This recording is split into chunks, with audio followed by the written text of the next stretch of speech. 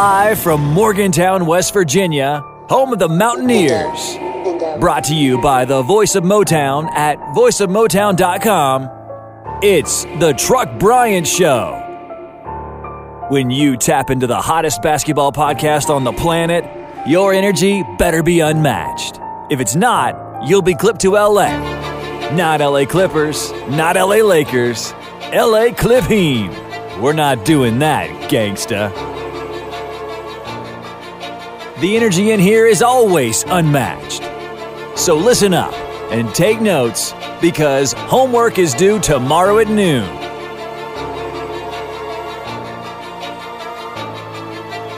Here's your host, Mr. Unmatched himself, Truck Bryant.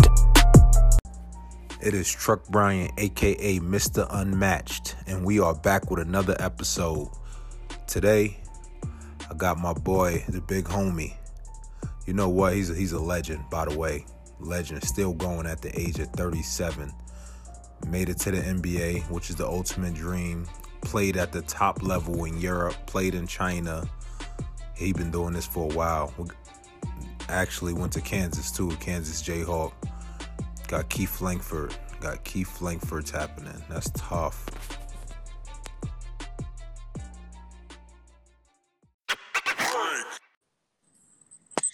Oh, okay. Keith Langford is here. In the building. Hey, what's good, gangster? What it look like? Oh man, no, just had coming back from practice. Had won our first playoff Champions League game last night. So just got another one on Saturday. So we just had a little shooting practice, just winding down from. Hey, that's tough, man. You know, I looked at your resume because I always do my homework, right? And I see you on Ike now. It's funny because I was just in Greece. I played for PAOK. I want to say like 3 years ago. Okay. So like 3 years ago. But I've been doing the podcast thing, getting everything. You know what I mean? I didn't have everybody though. Yeah. I already know. I actually, you know what? I've my first recognition of you was the podcast. Before I was like, oh wow, Chuck's he's still playing. So I mean, I don't mean that in any kind of way, but I was like, that's how well known the podcast is, and you know, in these circles, man. So you're doing your thing with that. You know how I go with basketball, brother. I appreciate that, man. Yeah, no doubt. I appreciate that. But let's talk about Keith Langford. Hey, you know what's crazy? What's crazy is that I saw your resume. I said, God, boy, you've been everywhere, boy. Yeah. Yo, you been. Yeah. You know, for a while, you know, you don't even realize it, you know, and every now and then, you know, I may go and check. I'll get like a Google alert or something like that, and I'll click on the link, and then I'll go and look, and I'll be like, man, like sometimes you don't even realize where all the time is going, but it is, it's impressive, and sometimes, you know, I wish I could do it all over again, man. That's how fun it's been. Man, that's tough, man. I see you getting up there in age, man. I see you. How you feeling? You know what? It's funny. My friend asked me that. I was talking to one of my best friends yesterday before the game. He was like, "How you feeling?" I said, "I feel as good as somebody that's been playing for 16 years and 37 years old can feel." So if that answers your question, then that's what it is. I ain't 100% healthy, but I'm good enough. So that's you moving. You moving. Yeah. There it is. You got to move it, and at this age, you can't stop moving either. Because if you stop moving, that's worse than anything. So, but no, I'm good, man. I feel good. You know, I think you know your mind is always in a better place than your body. You know, when it comes to this point, but I take a lot of time in taking care of my body, and there's a lot that goes into the preparation aspect. So I'm in a good space, man. Oh, for sure. You take care of your body. For you to do this at this high level for this long, oh, for sure. I know you do. People don't understand. That's important. That's important, man. Absolutely, and I think that's one of the things that as you get older as an athlete, the recovery aspect and the preparation aspect become longer. So, and I think that's what older athletes get tired of doing. You know, I need 2-3 days, you know, to get my body in the way that it needs to perform. And, you know, and after a while it gets old, you know, and so I think whereas, you know, when you're younger, you're able to snap back, and so the things are more interesting, and it keeps you more active, and you don't have to spend as much of your downtime, focused on those things. So but for me, I've made my career of it, and I'm gonna keep riding it, man. That's tough.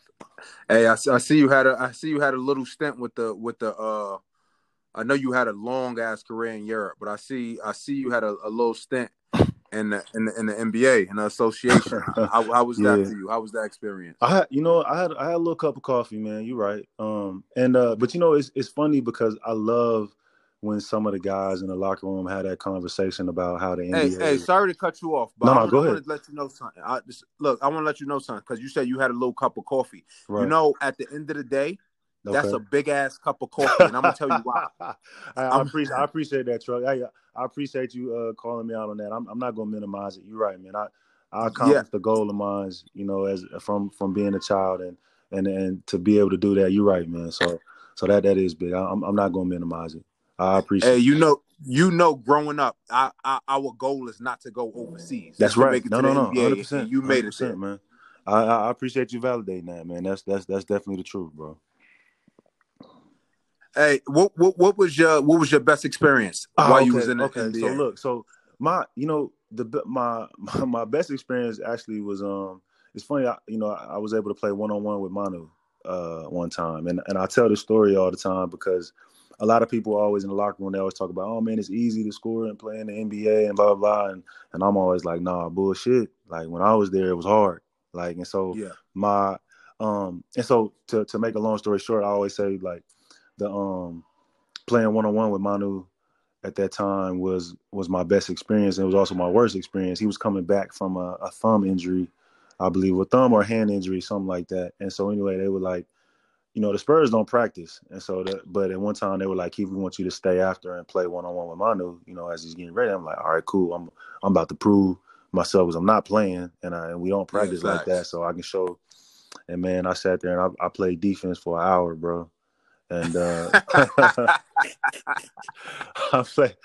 played defense for an hour, man, and Pop, Bud, the whole staff, man, all they over there, they screaming, yelling, trying to motivate me to play them harder and tougher. And Manu hitting me with every fake, half spin, pump fake, jab. I'm flying all over the place, man. He tore my ass up, and afterwards I was just remember thinking like, man, if this is being in the league, I was like, man, I don't know if I want it. I like this. And so, but man, Manu he was amazing, man. Afterwards, he talked to me and encouraged me and different things like that. So, but that experience, man, was definitely, it's one of those that you don't forget, very career defining. Oh, for sure. That's a legendary moment right there. Right That's on. a legendary moment. Right on. Yeah. Hey, why Kansas? Why you pick Kansas out of all schools? You know what? My mom picked Kansas, bro. It wasn't me. My mom actually picked Kansas. I committed to Ole Miss, as a junior in high school.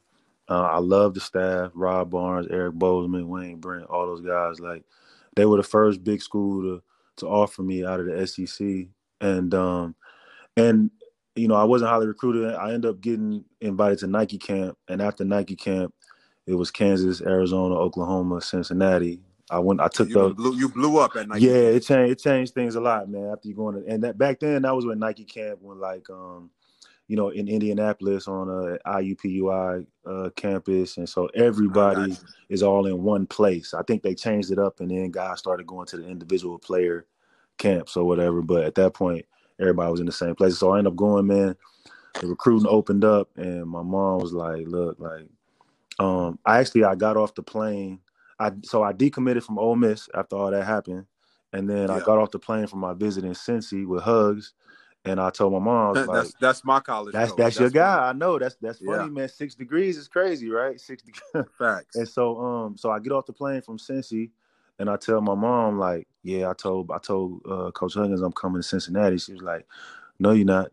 Going on a visit to Kansas. My next visit was Kansas, and then from there, that was it. She was like, you're going to Kansas, and when you go to Kansas, you're going to tell Roy Williams that you're going to Kansas, and so my mom took that over, man. We always talk about what could have been, but I mean, she didn't make a bad choice, but it wasn't my choice, Yeah, that's funny. That's funny that you went to Kansas though, because I gotta Russ Robinson, Tyshawn Taylor, those were the That's guys. right. So Yeah. Wayne Selden. Right. Oh, are y'all the same? No. Okay. You're the same class with No, he young. Russ, or... Wayne Selden younger than me, but okay. I be with Marshawn Brooks in the summer and Wayne Oh, okay. Selden. You know what I mean? That's his man. Okay. So Yeah. Okay. Yeah. Big time. That's big time.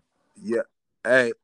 So in Europe, you play everywhere, bro. You EuroLeague. You got every accomplishment. You won a championship damn near everywhere in Europe. Mm-hmm. What was your? Let's go negative first. What was your worst experience in Europe, and then what was your best experience in Europe? So my worst experience, man, was, now, I, like you said, I won every individual accolade, EuroLeague wise, and domestically won every championship there is. But man, not getting that EuroLeague title was really tough. And I think that the best chance I had when I was in Milan, and we had kind of built that thing up over the course of a couple years. Got to the playoffs, won the championship for the first time in almost 20 years in the Italian league, which was a shock at the time. And Milan, I don't think they haven't been to the playoffs since, and it was the only time they've been to the EuroLeague playoffs. And I thought we had a group that was supposed to come back and try it again, and man, they didn't offer me. And they broke the team up, kept a couple core pieces, couple of Italian core pieces.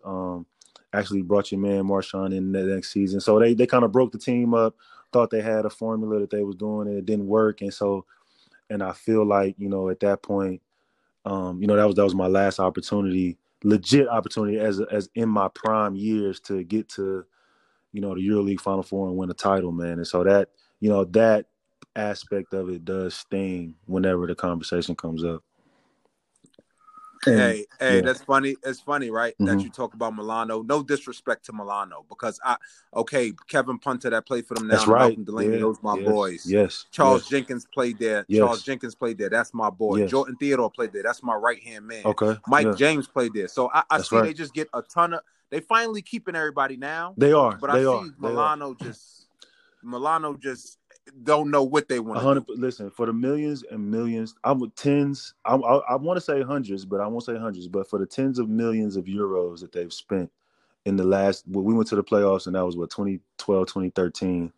And the tens of millions of euros that they've spent since then, I mean, and the talent that's come through there, it's ridiculous that there hasn't been more success. So, but like you said, with Malcolm and Punter and Kyle and those guys there this year, I mean, this could be the year. But I totally agree with you on that front, bro. Yeah, that's crazy. Hey, what was your best your best moment? So my best moment, man. So I go to Kazan. I go to Russia because I said, you know what, like I'm gonna get paid. Like if y'all not gonna I had an opportunity to go into some clubs, but they kind of wanted me to reduce my role, man. I got asked from everything from, all right, is he willing to come off the bench? Will he cut his hair? Will he do, like, I had, at that time I was rocking the Mohawks. So, man, I want to go somewhere that's going to pay me and let me be me. And so there was an opportunity that came. They were going to pay me, and the coach was like, I need Keith to be Keith. And so I go there. And so first year is awful. I think we started 5 EuroLeague games or whatever. But anyway, there we started to build that thing up. We end up going on a streak of winning 22. We make it. Yeah, we went 22 straight. Get to the finals of the VTB. Against 3-1 the finals, but get. And then the next year in the EuroLeague, I set the EuroLeague scoring record for most points in the season. So that run right there for, it was just a point in time. How good am I? Like, what can I really accomplish just, from zero and putting all that I have into this? Like, where can I really get a team? And so that run right there, those couple years of building that up and ascending from being in the EuroLeague, getting knocked out, and it being in Euro Cup, and then getting Unix all the way up to that point was huge for me, man. That's tough. That's super tough. And I'm happy you brought that up about that scoring thing. What was your best accolade, you think, in Europe?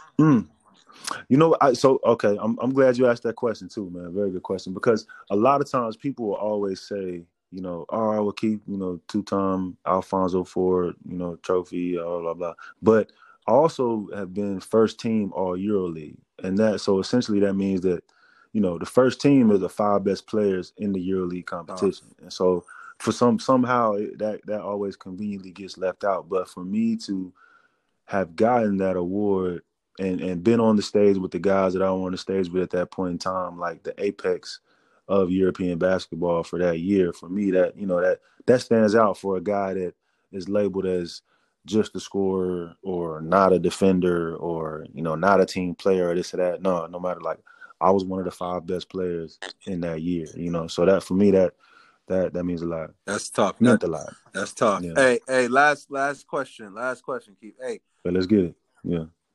What's next for you? I know you getting older. You ain't missed a step yet. I know, because I still see your highlights. Across the Water Basketball. Shout out to Across the Water Basketball too. That's my man who run that page. Definitely. Shout out to Overseas Fits too. But what was your best? I mean, what's next for you? That's my next. Okay. So honestly, my next move, and I've been working with a couple guys and talking to a couple guys, man. We're trying to get something together for a transition program for athletes coming to Europe for the first time. So, obviously the NBA has RTP, rookie transition.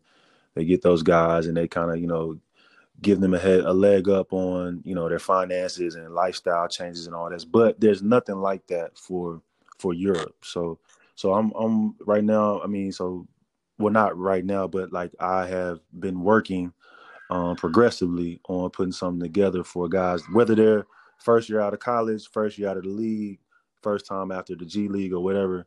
They don't have anything that gets them ready for the cultural differences, the difference in, a lot of guys don't understand the difference in the currency, the everything, small stuff to the power, the electrical socket, 220 versus 110, those types of things, and understanding the style of play, what they're really getting into, and don't have a leg up. So a lot of guys are losing contracts, agents are losing commissions, teams are losing players that they've had their eye on, that they want. And so and there's a lot of money being lost at the end of the day. So really what we're trying to do, man, we're going to try to put something together, assimilate it with Summer League once everything gets back online. And, people are able to go back to Vegas and go back to Utah and go back to Orlando and kind of partner up with the G League and the NBA and try to have it to where, like, we can, the guys that will because everybody's not going to the league, unfortunately. So the guys that will be phasing overseas, we'll have time sectioned off for them during that summer league to go through that transition program. But like guys who will possibly be playing in Europe. So that's what I'm working on, man. And that's, because Europe has been my lifeline, man. And I want to make sure that there's another Keith Langford and that there's another, whoever it is, all the past guys, there needs to be another one, and those guys don't need to miss out because they don't understand how to adapt to Europe, That's tough, man. Hey, Keith, man, I appreciate you, OG. I appreciate you tapping in, gangster, for the culture. No doubt, man. Hey, I appreciate it, Truck. Hey, man, keep doing your thing, man. I'm a huge fan, man. Keep the movement going. I appreciate it, brother. Good luck the rest of the season. All right, fam. You too, bro. I appreciate it. All right, peace. Yo, what's up, y'all? I need y'all to check out The Voice of Motown for all your West Virginia Mountaineer news and info at thevoiceofmotown.com. That's thevoiceofmotown.com.